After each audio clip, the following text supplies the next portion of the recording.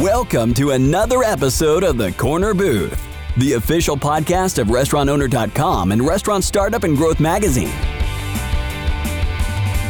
Today, the restaurant industry is changing faster than ever. Learn from successful independent restaurant operators and other industry leaders as they share best practices that will help you engage your team, delight your guests, and grow your business. Welcome, everyone, to another episode of Corner Booth. I'm Chris Tripoli with RestaurantOwner.com. And I'm Barry Schuster, editor of Restaurant Startup and Growth Magazine. We've got a special guest for you today. We're going to learn an awful lot about Famous Toastery, North Carolina units, South Carolina units, Virginia units. They're in that exciting breakfast, lunch, brunch market niche. And we're listening. Our guest today is the newly appointed president, Michael Sabazko. Mike, thanks so much for joining us here on Corner Booth. Oh, my pleasure, guys. Thanks for having me. Mike, give us some background on yourself and the business, but I'm always interested how people got into the restaurant business. There's never two stories that are alike, and I'm looking forward to yours.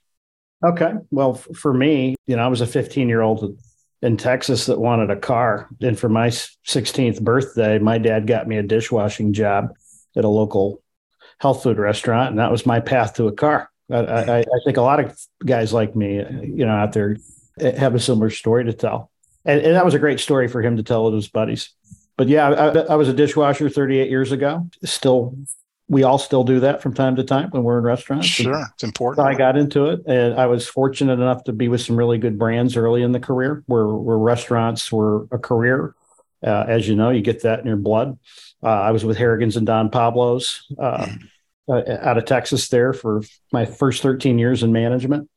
I've had stops with Boston Pizza and Mimi's Cafe, Texas Land and Cattle Steakhouse. Most recently, Mooyah Burger, Fries, and Shakes, where I come to Famous Toastery from. But yeah, it's 38 years of this. I don't know anything else. I don't think I could mow yards or shine shoes and make a living at it. So here I am, and thrilled to be here. And then the current concept, which you became president of today, which is a huge deal. Many congratulations. How did you wind up with this particular concept, and what made you stay with it to enjoy the success you're having now?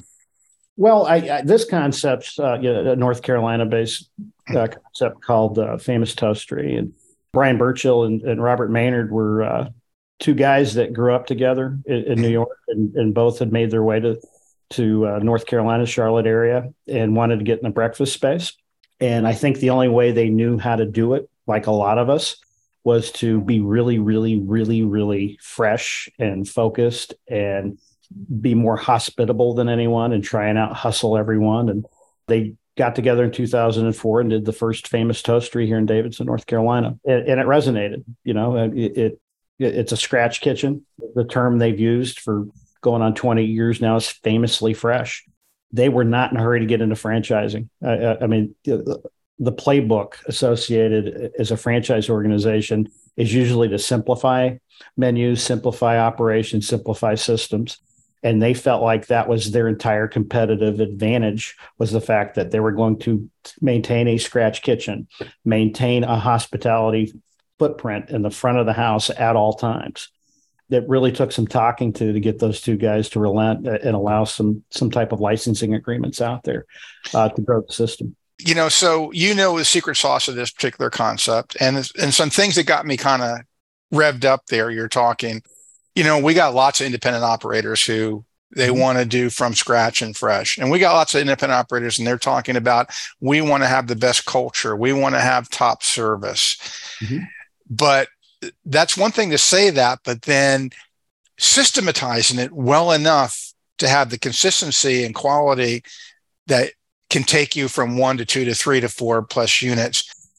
Tell us about that, because that doesn't happen by magic.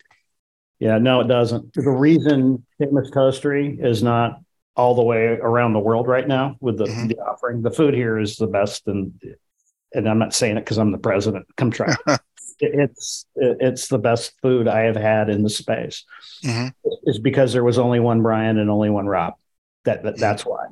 And what they weren't selling restaurants when they made the decision to get in. They were saying, we need partners that can duplicate this system.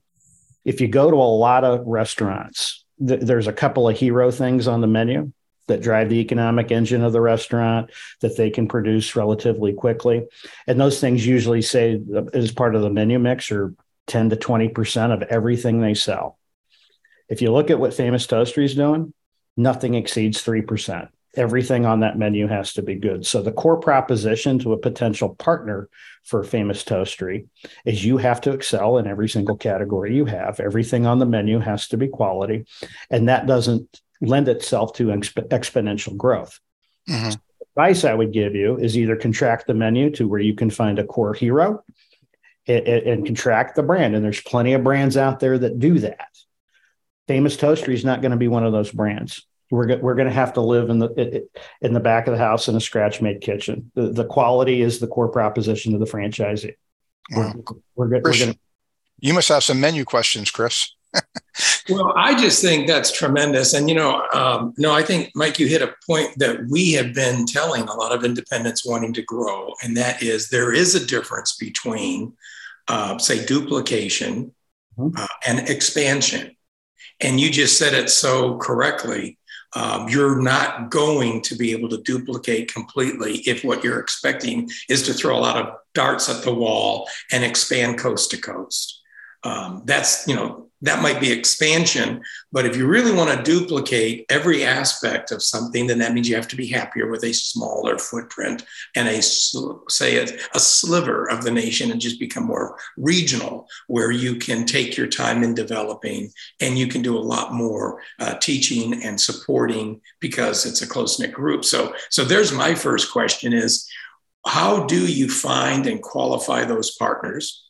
How extensive is the training to become a franchisee or licensee? Since you're really duplicating a culture, you're not just giving them a manual and say, go. Exactly. Yeah. You're not supposed to use the term legally partnership in franchising, right? I mean, there's some ramifications of that. We're looking for partners. Everybody in the office that is a stakeholder in the operation of a restaurant has to sign off on a potential partner, period. That's it. Obviously, the owners, the founders are going to sign off on a potential partner. So this probably is not for someone who likes to eat, because there's plenty of that in franchising where someone, wants a burger place because they like to eat burgers and they have no idea what goes into making those burgers, what supply chain looks like, what the build out of a restaurant entails. So we're looking for typically someone that's either been in education. Frankly, that's been a good match for us. Mm-hmm. Because they understand that they can't wait on every table. They can't cook every omelet. So they're probably really good coaches and teachers that do that. And we can take that attitude and train a skill. We've proven that over time here at Toastery since 2014 when they relented and allowed that to happen. But these folks that are coming in, they have to be every bit as passionate about the brand as we are. And that is the secret sauce if you're going to grow it. And we recognize there's no pressure on me as president of the company to grow this brand exponentially at all. It's about getting right partners in the right real estate, the right places at the right build out costs. And then they have to exude that passion. And we're trying, the mantra here is we're going to earn the right to drop the check for the guest, period. I mean, that's what we have to do. And that's how you build it. We're very grassroots that way. I've been in some organizations where that's not the case. And to Chris's point, you give them a playbook and tell them to go play. Here, we have to be in position to coach every step of the way. And so it obviously isn't too slow of a process, because in the how many years now? Almost 20 years. You've amassed 2 or 3 states worth of units. How many units are you up to? We're up to 28, 8 company locations. 20 of those are franchise. With what this product is, and I think you guys will see it when you come in, we could have a lot more. And it's important to say no. If you have, missteps at this stage of a brand's evolution, a misstep is really a step backwards. And I don't think that really interests me. We've had some, frankly. And we've learned a lot about what it takes to duplicate what this business is. But just because someone likes the brand doesn't mean they're going to be passionate at executing it. Mm-hmm. And tell us about the menu and the style of service. It sounds like it's full service. You are talking about, you give the advice, don't let your menu get out of control, which is great advice. But, how big is your menu? What's on the menu? How do you maintain that quality? And then what's the breakdown of your service between full service and maybe off premises? We have plenty of room to grow in our off-premise initiatives. A lot of that's been just some technology limitations that we're dialing through now, but all 28 locations have third-party delivery available today. This is a brand that learned that in the pandemic. Sure. The menu is as complex a menu as you'll find. There's a full brunch suite. It's breakfast, eggs that are heavy. And by the way, we're making hollandaise sauce in small batches every 3 to 4 hours. And that's part of the process. And that's a non-negotiable at Famous Toastery. As an old ops guy, as an old unfrozen caveman ops guy, I'm sitting here with as being in the restaurants this week. I'd love to have a bag of hollandaise, but now I get it. It is the core proposition to the guest, to the franchisees, and to our team members. So that's kind of it is an advantage that we have for team members that work here. We're a casual dining table service restaurant that lives on a team service model. Everyone's your server in a restaurant. The hospitality piece has to win over. But because it's that, and because it's the quality proposition wherever we are in a trade area, people want to work here. We don't have the staffing shortages that a lot of people are experiencing in this day and age. There's something to be said for that. I tip my cap because, like I said, I've been 38 years in this industry, and people want to work at Famous Toastery. How's the word get out in terms of, everybody's struggling with labor right now. I've got I know that quote unquote minimum wages are up in the industry, but where you're getting not only your employees, but more than employees, not just warm bodies, your employees who are going to deliver your quality proposition.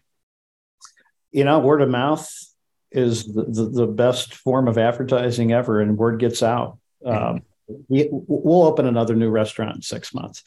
But when we reopened the Davidson location after a remodel shutdown, people were lined up to interview for that position. I had breakfast and lunch there today, and shift we had applicants coming in, and it's a town notoriously short-staffed. Graphics are just such where you don't have a readily built service industry community, but people are coming from around to come try and get a job at Famous Toastery. So I've clearly had nothing to do with that. I just got here, but they built a culture, and word gets out that the income's there. I love hearing that. Chris, a lot of other people who are industry observers and consultants are on the mountaintop screaming, it's culture. It's going to be culture that's going to people first culture is going to make your restaurant. And it's really great to hear somebody who's actually on the front line of the business with 28 units, who's essentially saying that is the difference between having enough people in your restaurant and then just basically pay them $20 an hour and just hoping they'll stay. Well, that's exactly right. No, Barry, make a good point. I'm hoping that our listeners are making a note of that because they probably heard this, when they're faced with that situation of there's not enough people out there. How can I get more people? And then they're being told, look within first. We have to be better. We've got to be able to have a positive work environment. We have to be the place that people like working in. So first, fix that. Are you better than you were before? Can you go on out and explain to people why they're going to fit and enjoy working here rather than somewhere else? And it sounds like, we've got now a perfect example of the result of living that way. I want to visit the technical aspects of labor also. Is that from a management aspect, there must be a slight advantage in scheduling one shift because breakfast and lunch can work together, right? Rather than somebody who's got a lunch shift and a dinner shift. Is that right? That's absolutely right. And I've spent a lifetime doing scheduling lunch and dinner and trying to remind myself the L stands for lunch and the D stands for dinner. It's not life and death because trying to build those two schedules over time, is rough. It's been rough for 10 years, a one shift solution is absolutely the way to go. We have the location I was in today was busy for both parts of it, and everybody works an 8-hour shift, and they closed to open, and they'll be ready to go for a very big Saturday morning tomorrow. That'll hit them at 7 a.m., which is, an unusual for a late night restaurant guy like me. The circadian rhythms are going to have to catch up here quickly. I'll tell you that, guys. Mm-hmm. But it's a one shift operation, and that's the genius behind this business model and how that works. I know a lot of folks are closing Mondays, Tuesdays now, or are doing one of that to try and eliminate some of the overtime. We just don't experience it that way. It's a one shift. So what are your hours? And maybe you could kind of finish the picture of Famous Toastery. What's the size, seating capacity, hours of operation? Yeah, Famous Toastery, no two are alike. That you would be hard pressed to pick out more than one or two design elements and go, that's a Famous Toastery thing. It's kind of evolved over these 20 years. We go anywhere from 70 seats to 200 seats in the various locations. It's just really about being in a cozy, comfortable environment where we won't seat more than we can serve, and we have traditionally engineered kitchens to be able to do that. And there has been an awful lot of thought by the founders about what time and motion looks like before they open the restaurant. But operating hours are 7 to 3, 7 days a week, except they get Thanksgiving and Christmas off. It's a nice schedule for a lot of people that cannot work a traditional restaurant schedule. Certainly. I mean, how about this team? You just mentioned really quickly about how we do team service, and I'd like the listeners to know a little bit more about that. How is that structured? And how do you see the advantages of this front of the house team? Yeah, well, it's really pretty cool. Where I grew up at Don Pablo's and Harrigan's years ago, we had a similar thing, but you had a 4-table section, and you were really limited to it. What they've done is expanded the size of the section, and everybody's tip pooling at Famous Toastery. So the concept is everybody's your server, and it's almost a game of Simon Says based on the activities required to give someone service. You never walk past an ungreeted table. You don't walk past an opportunity for a refill. And you obviously have full hands in, full hands out. Those are old restaurant terms, but we have to live that way. Here to do a breakfast volume. No one wants to wait 20 minutes for breakfast or lunch, right? No one has that kind of time. So it kind of evolved into that, and talking to Brian and Rob about how the process really was, but it is truly highly efficient. And if you divide it up, what we had going on today, it's a 6-table section. For literally everyone, with better service than you see in traditional restaurants, where everybody is just kind of servicing their section and walking out on the food. And because no one walks out on hot food, they have to grab what's in the window. You don't pass go. It's a game of Monopoly.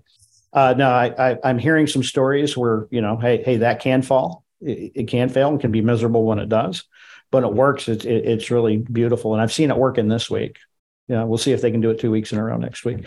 But yeah, it works, and it really maximizes income opportunity for everyone involved in the shift. Everybody's in it together, and they pull their tips based on hours worked.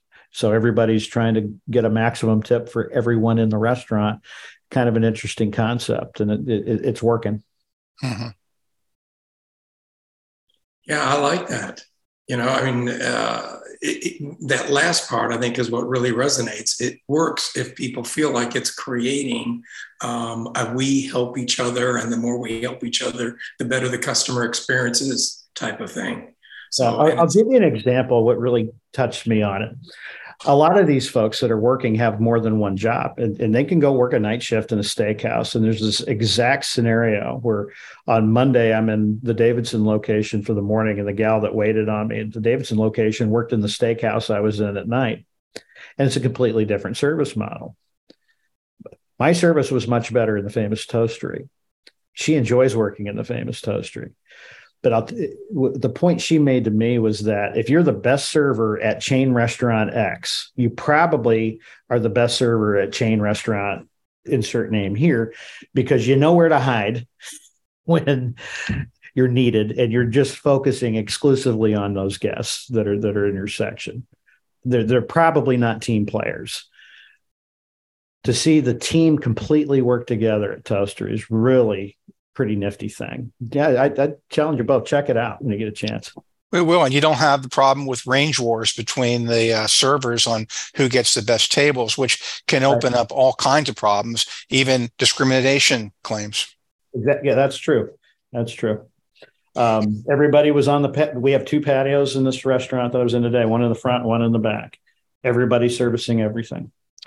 So it's a breakfast menu, brunch menu. Tell me the items. And then also, we haven't had this conversation with, or at least I don't recall for a while, somebody who's focused on those day parts. How's the supply chain treating eggs these days and those type of items? Can you walk us through the menu and what's going on there in terms of making sure you have inventory to pull it off? Yeah, we've changed broadliners recently. We're in the Cisco fold now, and still kind of going through what's going on there. We are on a pasteurized egg process. We'd love to be farm fresh, but there's just too much risk associated with that. So we're in the pasteurized game. We're all experiencing we have 2 kinds of ham at Famous Toastery. We were in North Carolina, so we have to do country ham. We get to do country ham. Yeah. And guess what? It's about half the ham we sell. We also do what they call city ham, which is what folks like Chris there in Texas would eat. It's ham, for guys from Iowa like me. But the menu is really kind of unique. We put an owner's slant on everything we do. We have a corned beef hash that's Rob's favorite. I mean, that's what he's going to eat every time. And it's kind of one of the founders' favorites things on the menu. We're heavy into, obviously, omelets. So you can build your own, but we have a couple that are called out. The avocado omelet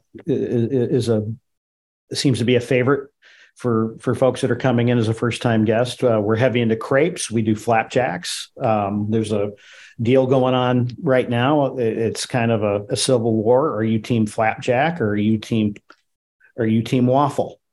And I haven't declared yet. I'm not sure which side's going to win that. I don't know. I think that's a toughie. I think you just have to stay on the fence and eat them both. I'm kind of leaning team waffle. You guys are the first to hear it. So I had our pumpkin waffle today. And so you're not really waffling. You've chosen waffle. See what you did there, and I salute you. That's why I'm the editor. Yeah, well done. Yeah, well done. Yeah, that's the other cool thing about everybody's having a lot of fun with it, but they're really serious about the food and the execution. There's several sandwiches and wraps, those kind of things. We do our own corned beef in-house. We roast our turkey in-house. We roast the hams in-house. Would love to not do that from an operations standpoint, but the minute you see it, it's who we are, and that's what we're going to do. And I'm not the guy that's got the guts to come in and change something like that, because it's in our DNA is scratch. But the sandwiches and wraps, I think the lesson here is that if it's on the menu, it's got to be great. And if it's not great, we haven't earned the right to drop the check. Obviously a couple of salads, and then we'll do seasonal things that we'll change from year to year. And the culinary team here is just a passionate group. We're all involved in that. What kind of dessert works in that kind of situation? I mean, does a breakfast, brunchy, lunch place really move desserts? And if you're a scratch kitchen, does that mean you're really making a big deal out of, making, I don't know, some founder's grandma's recipe, deep dish something? Yeah, no, and it's interesting. We have some sweets from time to time. The seasonal right now is an apple oatmeal crumble, right? It's a fall thing, but between you and me, we're not really interested in selling a lot of desserts, and I'm sure your listeners hear that's something that kind of impact your table turns. Yeah, that and as we've talked about before too, not everything works in every concept. You're a heavy from scratch breakfast lunch concept, and so breakfast and lunch isn't as heavy, into desserts as dinner. So that was probably a good call. Can we talk a little bit about the kitchen that is needed to support the menu you just outlined? I mean, if you're doing fresh prep and production and line service. What kind of labor positions do you need to manage? I was expecting, 6 weeks when I first walked into a Famous Toastery, several ovens, a stove, a griddle, and a 4-vat fryer for a breakfast place. And the first thing you notice is an absence of a fryer. Okay. Right. And everything we do happens on a flat top or on the stove. And then we have the oven, which literally handles everything that we're roasting and baking and all that. So it's cool to be able to have the capacity to go from $1.5 million annualized sales to $3.5 million in annualized sales with nothing more than a 12-foot hood. Yeah. So I don't know that that's where they intended to be, or if these two guys lucked into that. But when you look at what the build-out cost ramifications are, something like that, it's worked out nicely. Not having to deal with fryers and the fry oil situation that everybody's doing right now is a kind of an advantage. So it's grilled, it's broiled, it's baked, or it's off of the cold pantry.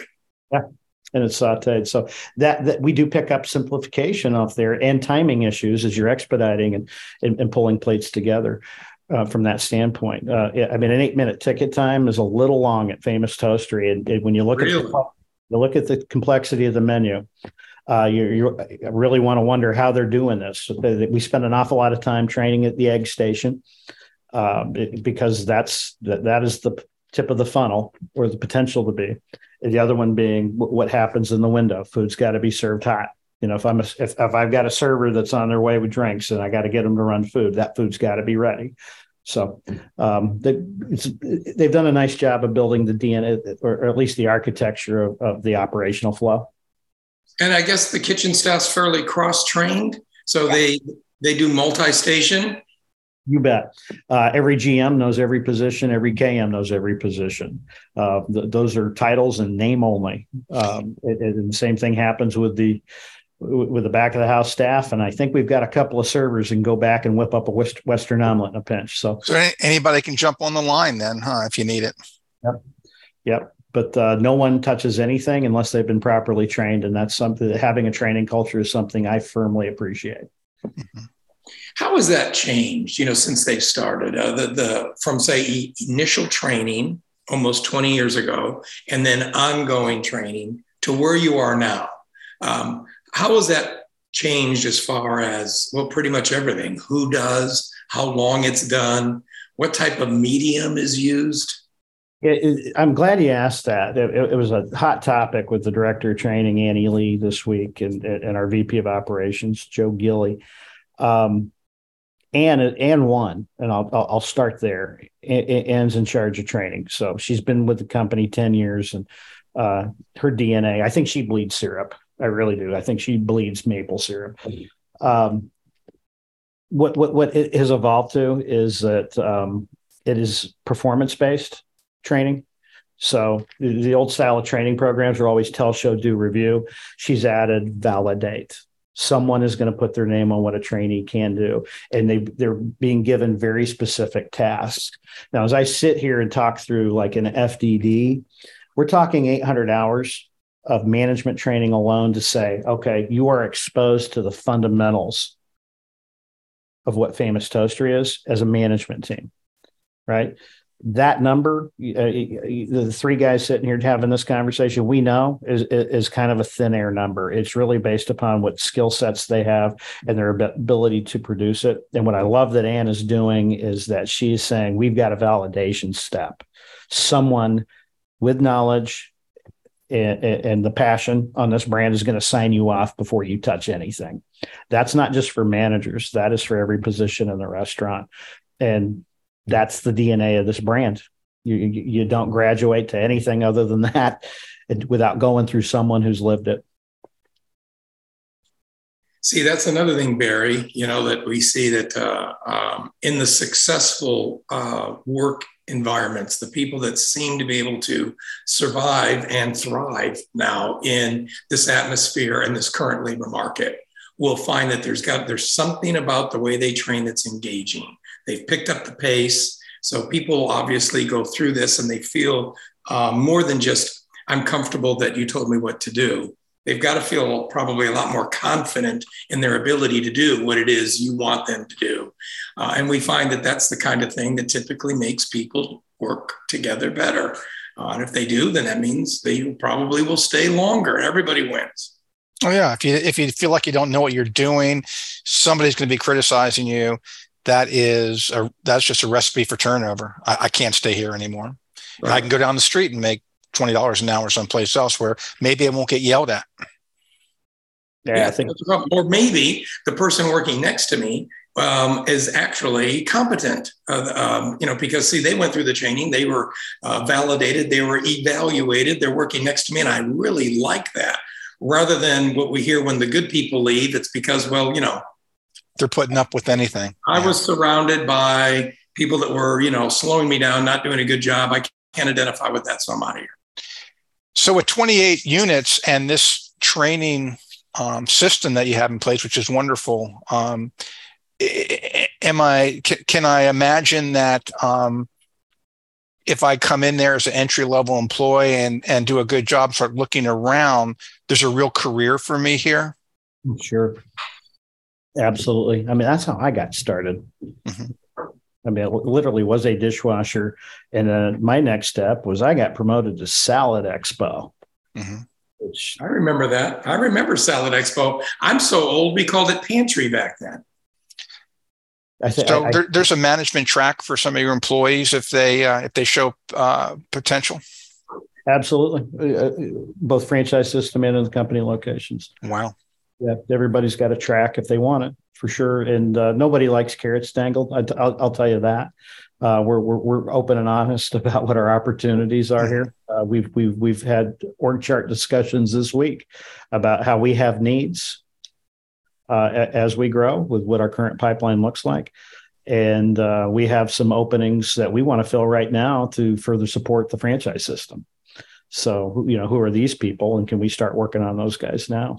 There's no shortage of talent in the organization. I'm blessed walking in here with talent, passionate people that just want to further this brand. Well, I can tell you, I'm also a university professor, and so I have classrooms full of Gen Z students, and I will tell you what one thing they love, and it sounds like you are doing it. When they come into a company, they just don't want a carrot dangled. They want a roadmap. What is my pathway from A to B to C to what Mike's doing? And they want to see that roadmap. And then they'll stay if they know what the roadmap is. But just to say, hey, work hard and maybe you'll have an opportunity, that's not enough. Yeah, I wholeheartedly agree with that. I was always told that a promotion happens when preparation and opportunity meet.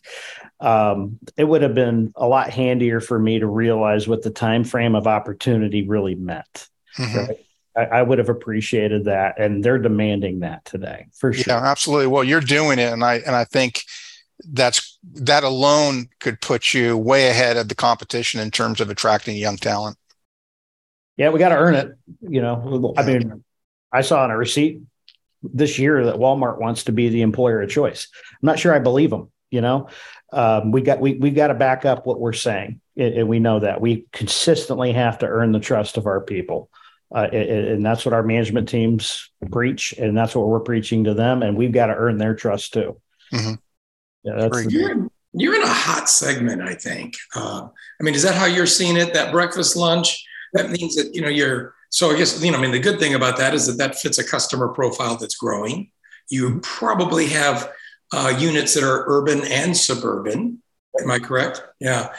Yeah. And, but because it's attractive as a market segment, it means that I guess a lot more players are going to be jumping into it. And we'll probably see a lot more independents wanting to develop these types of really limited hour type operations.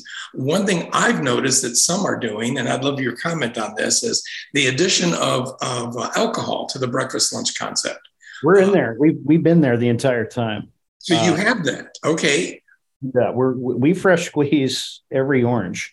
which isn't fun right now at 70 cents an orange. I'll tell you that, but we're doing it. We don't compromise on it. And our mimosas are fresh squeezed orange. And if anybody wanted to go to a bottled juice program, they'd be run out of here on a rail. Because I know I stupidly asked that question day one, right? Has anybody considered that? Well, of course not. That's our DNA. I mean, it's about being consistently great, and that's what you use to fend off your competitors is whatever your DNA is. But we have an incredible Bloody Mary. I mean, it's the ultimate one, has shrimp and bacon in it. I mean, it's. The founders were like, no one's going to have a better Bloody Mary than me. That's a line in the sand. So bring it on, guys. You know, Toastery's out here in the Bloody Mary business. But you look at it from just an overall branding perspective, we have room to grow our bar sales, but we're not trying to be a bar. Certainly, it's an accoutrement to the experience, and we just want the best possible experience for the guests. So what type of percent of sales would it represent? We're currently at 8%. We think we've got another 2% that we can get there. Okay. In getting there responsibly, you know, we're not trying to take price to get there. We just want to be more efficient as a bar experience. It's not one of those things where we're hobbyists in the bar. We want to have craft cocktails that match the menu, and they've got to be great. There's been a couple of things that they won't serve. Yeah. No, I think that's really interesting. And you know, Bear, it doesn't surprise me that it's been there all along, since it's one of the key uniquenesses here is that this has been from scratch since day one, and make everything and make it be the best. So long before it became cool for others to say, why don't we have Bloody Marys and maybe just one or two seasonal cool specialties to go with our brunch atmosphere? You already had it. Well, you know, I'm seeing concepts. I check out concepts all over my region, the Raleigh-Durham region, which is fairly expensive in terms of the business, and prices are up everywhere. I don't know about others, but I can tell when something has been not from scratch, something has been squeezed out of a bag. I'm not paying good money for that experience anymore. I don't think other people are. Well, that's kind of our kick too. I'm just sorry to interrupt you, Chris, but you know, value is not what you pay; it's what you get, and that's the core equation here. Is what are we giving them? Have we earned the right to ask them to pay $14 for an omelet and $8 for this Bloody Mary? And if the answer is no, we got to make it right. Mm-hmm. So, Mr. President, what's the future look like? What's your vision statement? You're at the helm now, 28 units. You've got you clearly are passionate about your concept. Clearly you understand it inside and out. So what's the future look like? Or what can you talk about at least? Yeah, I'm happy to talk about it. I'm going to focus on the 20 franchise locations. Mm-hmm. I think every brand is, we say we're 28 famous toasteries. We are one famous toastery 28 times. Mm-hmm. Anytime you have a partner that's dedicated their livelihood to your brand, we need to understand what their experiences are and make sure we're the best possible partner before we talk about further growth. Mm-hmm. I think it's a dereliction of duty in my role if I'm not out having that discussion. So that's job one for me, is to get with the franchise partners, make sure that the relationship and the experience they're having is the one we want them to have. And then in the one they expect to have. They are all extremely passionate about the brand. I've heard from most of them at this point. And they like what's happening here, and they want to make sure I'm not some efficiency expert from another state that's coming in here to put hollandaise sauce in a bag. I mean, that's their number one concern, you know. So I got a lot to work with, and I just want to make sure we're doing it right. So we're going to focus on what we have there. We're going to look at the commonalities among all these 28 Snowflake locations that are also different, mm-hmm. and get working on a prototype. And then we'll talk a little bit about how we're going to grow. In the meantime, we're going to figure out what that perfect partner looks like among this team, and then we'll target our growth on that. I'm not necessarily interested in getting outside of North Carolina, Virginia, just kind of the southeastern part of the country that we're currently in South Carolina as well. Mm-hmm. Eastern Tennessee makes an awful lot of sense for us, and we've got some people kicking the tires, and if they're the right partners, we'll find a path forward for that. We have some groups in Texas that have happened across the brand, and we'll see. We'll just see if those are the right partners for us and we're the right partners for them. Mm-hmm. But what won't happen is we're not going to cut our way to prosperity. I know there's a lot of brands out there trying to do that right now. That's not in our portfolio in the short, intermediate, or long-term future. I think we're going to stay the course. I know we're going to stay the course in terms of a commitment to quality. The big initiative this year is redefining and refining the training program to add that validation step, to look at the orientation experience. We've talked a lot about an effective average wage component this week, and that is what happens when you turn over people, or when someone doesn't make it through your training program because you've made a poor hire because you wanted a body. Mm-hmm. That's not something that really afflicts Famous Toastery like I've seen it afflict other brands I've been associated with at this time, but it's a real number. So if we've made a decision to hire anyone, we're going to really monitor what their experience is at all levels of the organization, all the way through their career. We realize that not everybody wants my job, that they're going to go off and be doctors and lawyers and moms and dads and teachers and stuff. But while they're with Famous Toastery, we want to really understand what our team member experience is at this point in time. That's a big initiative, and that's one driven from our founders. They want to reside in the community with people and hold their head up high and say, that guy used to work for me and now he's a doctor. That's good. Chris, have we talked to any successful concept owner or manager at all in our 50-some podcasts that it didn't get down to people first? No, that's it. I know everyone that's doing this right would wind up underlining what you're saying, that we may be in the restaurant business, but we manage people. It's a people first program. I really, really thank you for the points you've made and the time you've given us today. I know we're running out, but Michael, congratulations on the spot you're in. I know you're excited about diving in. What a wonderful place to dive into. This is a company that is just based on all the right stuff. It makes you just excited to be in the industry. I'm so happy to hear everything that we got to hear, looking so forward to the next steps that you'll take with it. My pleasure. Don't tell anyone, but I am the luckiest guy in the world. We believe it. We'll keep that a secret. Myself, I've just had the best first week in a career job ever, and I'm so excited to be here. Thank you both for your time. I appreciate it. Well, may week 2 and 3 and 4 and whatnot continue to be just as good. That's Michael Sabasco, everybody, Famous Toastery. Look them up. Go there if you're close by, and if you can, learn from them because they're doing everything right.